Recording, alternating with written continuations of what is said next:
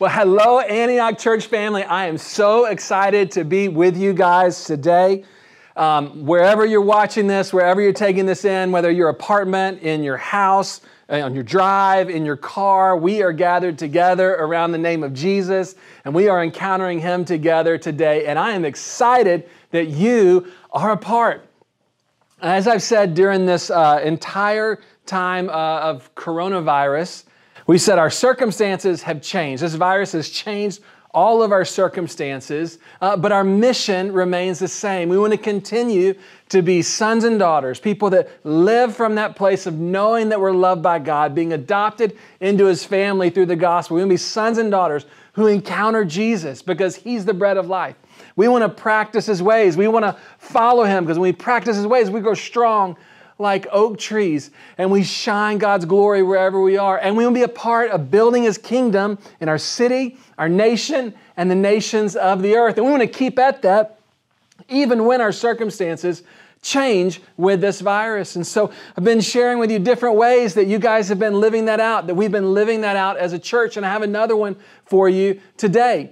When we take that statement and we begin to think about it, we talk about building God's kingdom in our city, nation, and nations of the earth. One of the ways that we do that is through planting churches. We believe that new churches in new places give new people an opportunity to hear about the love and the grace and the saving power of Jesus, and they bring God glory. And so we're committed to planting churches in our city, in our nation, and the nations of the earth. And we've sent out a number of people over the years from our midst to various nations to be the hands and feet of Jesus there in places where He's not known and His name is not lifted up. And we love sending people out and seeing them go.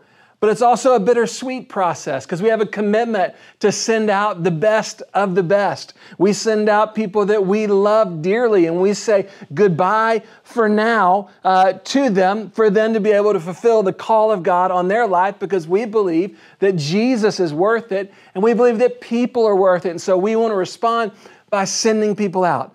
But it's bittersweet because we love them dearly and we miss them when they're gone. So it's sweet because they're fulfilling God's purpose. It's a little bitter because it's sad in seeing them go. And today, in the midst of everything going on, I want to share with you another person or persons, a couple rather, from within our midst who have sensed God calling them out to the nations to be a part of bringing the good news of Jesus to places and nations where He is not known. And this is going to be a bittersweet announcement as well. I might get a little emotional as I tell you about it. But over the course of this last year, and even in a heightened way over these last several months, our children's pastor, Ellen Schaub, and her husband, Nathan, together have sensed God calling them to the nations to be a part of bringing the gospel to new places and to new countries. We knew this was something that God had put within their hearts, but over the last few months, they have really sensed the Lord saying, the time is now for you to take this step. I'm calling you forward in this season. And we love Nathan and Ellen dearly. I remember when they first started attending the church as newly married, fresh out of college, and Savannah Reynolds said, hey, there's this amazing couple that you need to meet. I remember meeting them and just instantly feeling great affection for them. And we had an opening in our children's ministry for a new children's pastor, and Ellen applied. And I was thrilled when she took that role, and she has just done such a wonderful, wonderful, wonderful job investing in the children of our church. And she's done a wonderful job loving so many of us so well. And she's been an amazing part of our team and our community, an amazing preacher. And so I'm really sad to see her go. And then Nathan, he's been such a faithful encourager and presence in our children's ministry, in Club 57, in leading life group. I have so much joy in my heart when I think about Nathan and them together. You want to talk about a power couple. And so when they said that they wanted to do this, it was shared in an overseer meeting, and one of our overseers said, no, because we're going to miss them so much. And yet there's this deep sense of, yes, we believe the Lord is calling them in this season. And with this virus, obviously, it has presented some new challenges for them, and they're still working out the details. But we wanted to share that with you this Sunday for you to know. And I know many of you that have been in the children's ministry, you already know this. And if you watch the Antioch at Home edition on Thursday night, they share more of their story. And so if you want to hear more of their journey, I'd encourage you to check that out here on our YouTube page. But we wanted to share this with our entire church family this Sunday. And under normal circumstances, we'd pull Ellen and Nathan up here and we would hug them and pray for them with this social distancing and all. We're not able to do that, but I do want to pray over them. They're not leaving right away. They have several months as they work out the details of what it's going to look like for them to go to East Asia to be a part of an Antioch work that's there. But we want to pray over them in the process. And so if you would bow your heads with me and join with me in prayer. Father, we are so thankful for Nathan and for Ellen. We're so thankful for the way that they love you and their presence in our lives, in our relationships, in our church, and even with the kids of our church, Lord. And so it's with sadness that we say goodbye, but it's with joy because we know that they are incredible people stepping into an incredible purpose for which you've called them to, Lord.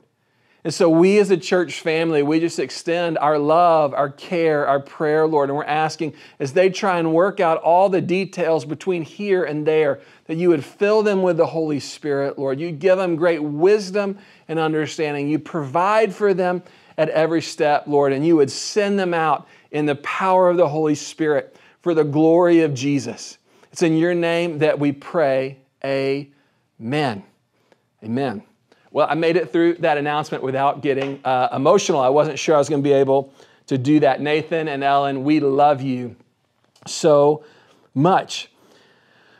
Okay, today we are going to continue a series we began 3 weeks ago about strengthening the home.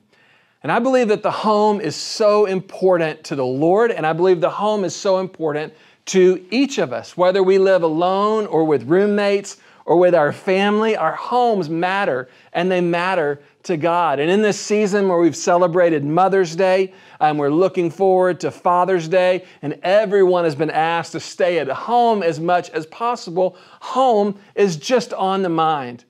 And I sense that the Lord wants to use this time to bring fresh strength and hope and life to our homes. Now, I know in this season, many of us have experienced great joy about being at home and having things simplified. I was talking with one of our overseers, Sterling Worth, today, and he was saying, man, when again am I going to have this gift of being home with my family for 2 months in a row, just being able to spend time together? He said, what a precious gift. And I know so many of you have expressed those same sentiments, that there's great treasure that's been found in this time at home. Great memories are being made, things that we'll cherish for a lifetime.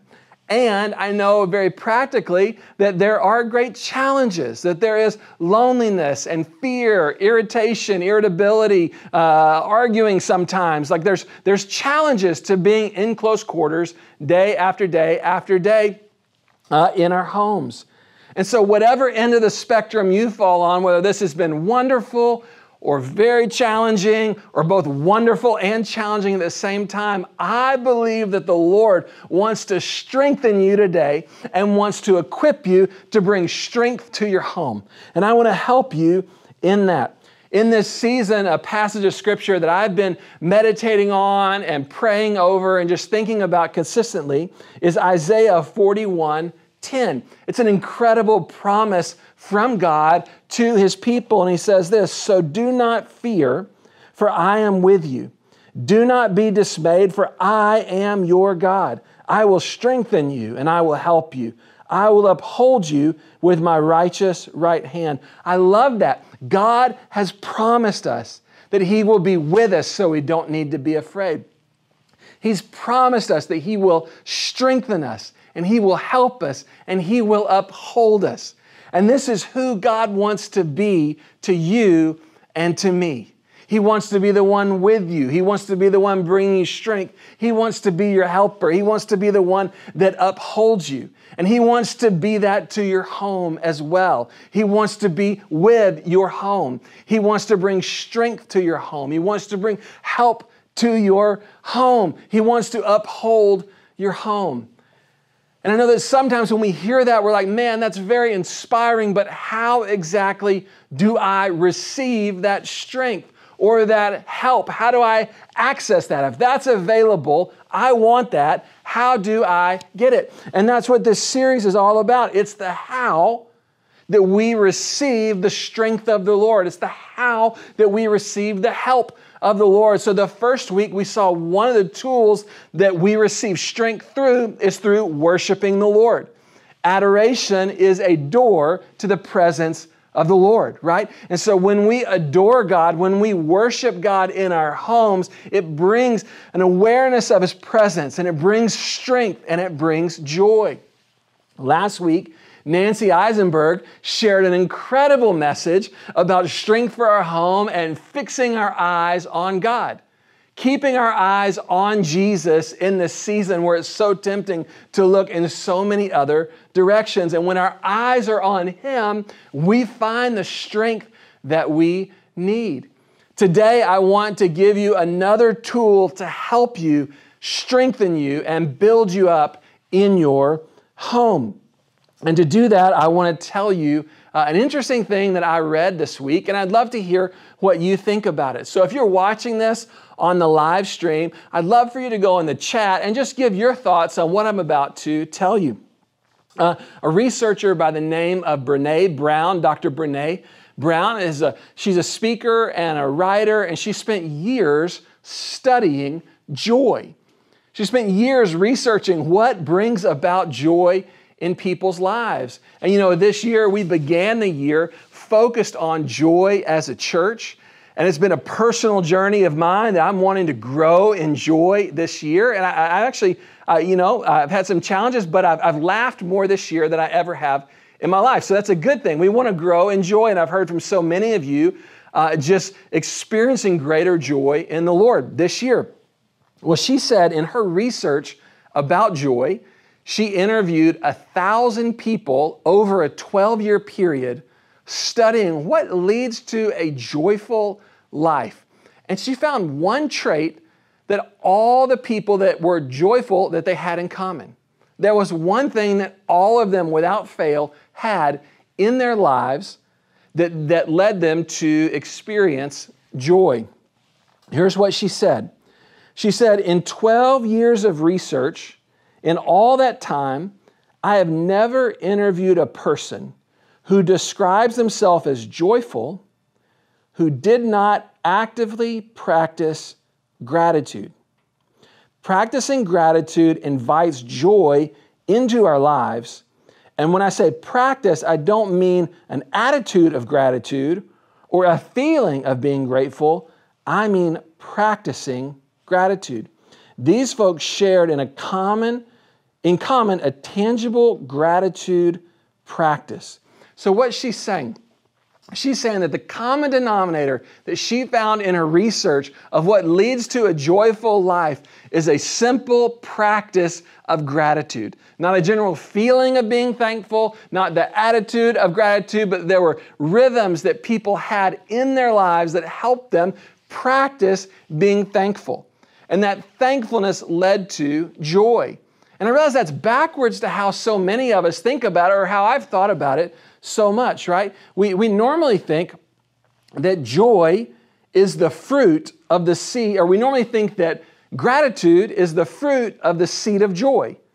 That if I'm joyful, then I will be thankful. That if I have good things going on in my life, right, that bring me joy, then I'm going to express thanks. We think that joy is the seed and gratitude is the fruit. But what she found was that it was backwards, right? That the seed is gratitude. And when I practice gratitude, the fruit that brings in my life is joy. On Earth Day this year, one of our neighbors came down and in a socially distanced way wanted to do a little project with our kids around plants and planting, in particular, strawberry plants. So you can see that I've got right here a strawberry plant. And as I've looked at this and thought about this teaching, I've realized, right, at some point someone planted a seed in the ground, a strawberry seed in the ground that now is bearing fruit. It's got one lone strawberry on it. Hopefully more are coming, right? But a seed was sown, fruit comes. A seed was sown, fruit comes. And what Brene Brown was saying is when we sow the seed of gratitude, the fruit that comes is joy. When we're intentional about sowing that seed, then we reap joy, not the other way around. And you know what? That's something that we see not just in research and human experience, but we actually see that in Scripture. We actually see that in God's Word, and God shows us in His Word what scientists are now confirming, but He shows us very clearly the importance of gratitude in the way that it brings joy and strength to our lives. And I want to show this to you today. I want you to turn in your Bibles to Revelation chapter 4. We're going to be in verse 9. Now, 2 weeks ago, I shared with you that Revelation is the songbook of the New Testament. It is the songbook of the church. In its 21 chapters, it has 15 songs. These are the anthems of heaven, the songs that are being sung in heaven. And Jesus gives the Apostle John revelation into what is going on in heaven, the songs that are being sung there that punctuate the activity of heaven. And John has recorded these songs in the book of Revelation that was given to the early church.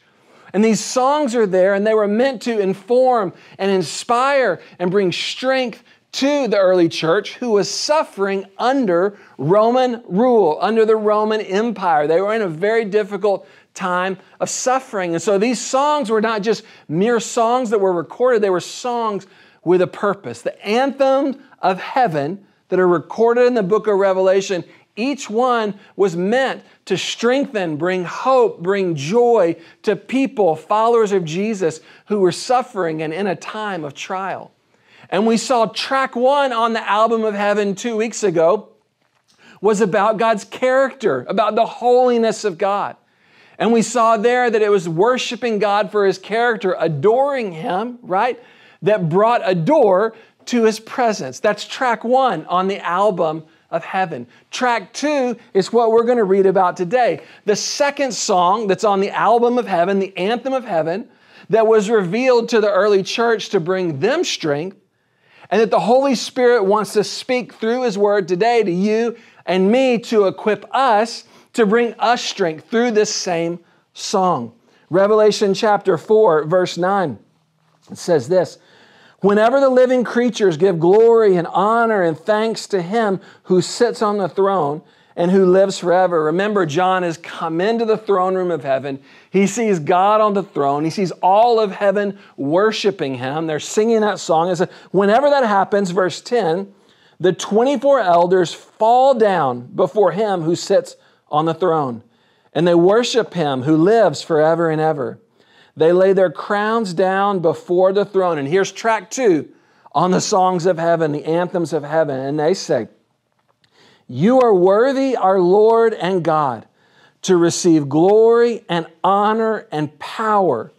For you created all things, and by your will they were created and have their being." This is a song of thanksgiving. This is a song of God's people looking around at all of creation and saying, God, you are worthy of honor and glory and praise because of what you have done. What you've done in creation, there's so much good around us. This is a song of thanksgiving. So the first song on the album of heaven, the anthem of heaven, is a song of adoration. The second song is a song of thankfulness. That as they were singing what God had done, they were giving Him thanks and honor and glory and praise, right? And this song was given to us in Scripture and given to the early church to be something that they carried with them and that we carried with us. A song that was on repeat in their minds. This focus on giving thanks to the Lord, practicing gratitude. And as they would do that, right, it was how they experienced the joy of the Lord to be their strength. It strengthened them. It gave them hope and joy in their lives and in their homes, because the early church so often met house to house and was composed of members of your household. So this song was meant to be sung not just when we gathered together, not just on our own in our iPhones or whatever, but it's meant to be practiced and sung house to house, roommates to roommates, family to family, apartment to apartment, home to home. Thanksgiving to God. And as I was thinking about that, I remembered a few years ago when I was having my FaceTime, I was having my devotional time with the Lord, spending time reading Scripture and praying, and I sensed the Holy Spirit speak to me in that time. And I sensed the Holy Spirit tell me, Zach, you need to set an alarm on your watch at minute 57 of the hour. And from minute 57 to minute 60 of every hour you're awake, I want you to practice giving thanks. Now, this isn't an everyday occurrence in my FaceTime. It's not something that happens all the time, but this was very clear, a prompting from the Holy Spirit. So I set the alarm on my watch, and as I would go about my day, minute 57, the alarm would beep, and I would start practicing giving thanks. Now, I don't know about you, but I'm not a naturally thankful person. Some of you I've seen, like you're in a bad mood, and a bad mood for you means like maybe there's a little frown on your face, right? Generally, you see the glass half full, you wake up, everything is roses, right? That's not me. I can be grumpy, I can be irritable, I can get frustrated very easily, I can see the glass half full. Like I have very strong flesh. And so when I heard this from the Lord, I was like, I want to do this. And at the same time, there was such resistance in me against the simple practice of gratitude. But by God's grace, I began to implement this little step in my life. And what I was amazed, though I didn't feel thankful on the front end, and though I didn't feel joyful when it started, as I practiced gratitude, there was like emotional chemistry experiments going on in my body that was shifting my outlook on life. It was shifting the way I saw people. It was shifting my attitude as a whole. It was bringing strength and joy into my life as I practiced giving thanks to the Lord, or as I practiced this song on the album of Heaven, giving thanks to God for all the things that He has created and all that He has done. I recently read a couple years ago in marriage, a marriage training that said you should tell your spouse 5 things you appreciate about them every day. And so I started trying to practice that and telling Christina, here are 5 things that I appreciate about you each and every day for an extended season. And what was amazing about that time, I realized that in giving thanks and telling her what I appreciated, it allowed me to see blessings that were in my life that I was missing before without the practice of gratitude. But through the practice of giving thanks to her in our home for the blessings that she is, it opened my eyes to see the goodness of God in my home. It strengthened our relationship in fresh ways, all through the simple practice of expressing appreciation. That practice of gratitude is so powerful and brings strength and joy into our lives. One of my favorite stories that I've heard and read on the power of giving thanks is from a woman named Corrie ten Boom. And she was a believer along with her sister Betsy during kind of World War II time period in Europe. And they were taking Jews in and protecting Jews from the Nazis. And eventually they were discovered, they were arrested, and they were taken to a concentration camp. And in her book, she describes their experience in the concentration camp. And I don't know about you, but being arrested, being taken to a concentration camp, that's not my idea of a good time. And it was definitely not their idea of a good time. And they were assigned in the concentration camp, they were assigned to a barracks that was infested with fleas. I don't know about, have you ever experienced fleas like on your skin? I have. It is terrible. It's so annoying, it's so frustrating, it's so flustering. And this wasn't just for a moment, this was where they were going to sleep day in and day out for an indefinite period of time. Well, they were discouraged. And Corrie recounts the experience of going in, finding this out, having the fleas all over her, and being like, Lord, I don't know how we're going to make it through this. How are we going to make it through this? And she said that her sister Betsy began to pray, Lord, please show us. Please show us how we're going to make it through this time. And then all of a sudden, Betsy said, Corrie, I know what the answer is. And Corey's like, what? And Betsy said, it's the scripture we read this morning from 1 Thessalonians in a little Bible that they had smuggled in to the concentration camp. It said, give thanks in all circumstances, or give thanks in all things. And Betsy said to Corrie, the way that we're going to make it through this is by responding to the word that God has given us, to give thanks to Him, even in this time, to give thanks in all things. And Corrie was like, what do we have to give thanks for? Like, this is not good. And Betsy said, well, at least we can start with, we have our Bible. And so they began reluctantly to give thanks to the Lord for having their Bible with them. And then slowly they began to identify one thing after another that they were giving thanks for. Finally, though, Corrie said, Betsy, I don't know that I can give thanks to the Lord for these fleas. Like, I just think that may be too much. And Betsy said, no, Corrie, the Word says we want to give thanks in all things to the Lord. We need to give thanks to the Lord for these fleas, even if we don't understand them right now. So Corrie reluctantly went along with her sister, gives thanks for the fleas. Time passes. And Betsy ends up getting sick, so she can't go out and do the manual labor that many of the other people in the concentration camp did. She was actually confined to the barracks. And so she would stay in the barracks, and there would be other people there who were ill and infirm, and she would take her Bible and go around day in, day out, hour in, hour out, and minister to people and pray for people and share the gospel. As most of the camp was out working, she was in the barrack ministering to people, sharing her faith, sharing with them the love of Jesus. And they were amazed that Betsy had this much latitude to be able to do this within the concentration camp, that she could go pretty much unhindered in her barracks talking about Jesus. And one day they found out why she'd had that much room. There was a commotion in the barracks, and the guards needed to come in, but they actually refused to go in because the barracks were infested with fleas.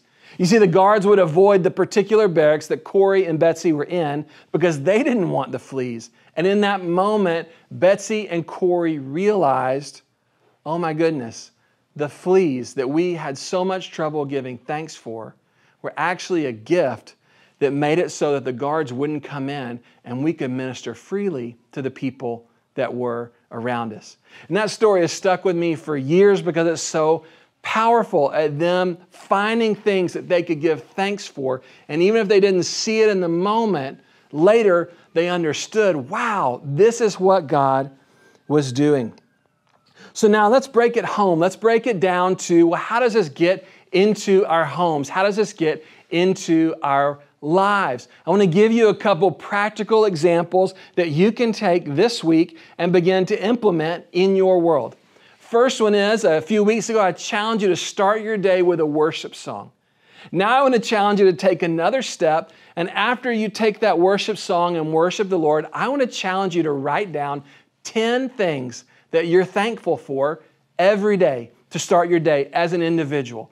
Because as you join in the anthem of heaven, this song of giving thanks, right? This is how you find strength for yourself, for you to be the best version of you in your home. And then the second challenge I want to give you, and I actually learned this one in an odd place from the CEO of Yahoo, the search engine news site, Marissa Mayer. I read that she, at staff meetings, would have her staff go around and they had to share one thing that they were thankful for that someone else on staff did in the last week. So they would have to go around and share what they were thankful for that this person did and that person did. So I said, we're going to try this at home. And so my family, as a practice, we regularly go around the table at dinner time and we work on each person telling someone else at the table something they are thankful for that that person did that week. Another way that we do this is say, what's something in the last 24 hours that you can be thankful for? So from last dinner to this dinner, what are you thankful for? And this is a way where we're sowing in thankfulness as a home. And I love how Joe Paulino said it, that when you practice things like this, thankfulness becomes the heartbeat of your home. And who doesn't want a home marked by thankfulness and marked by the joy and the strength that that brings? As we close, one of the things, the joys that I've had in this season is having extra time to play different sports with my kids, which I love. And my daughter's very interested in volleyball and really would like to make the volleyball team next year at her school. So we've been practicing volleyball. And one of the things that we're learning how to do together is how to serve.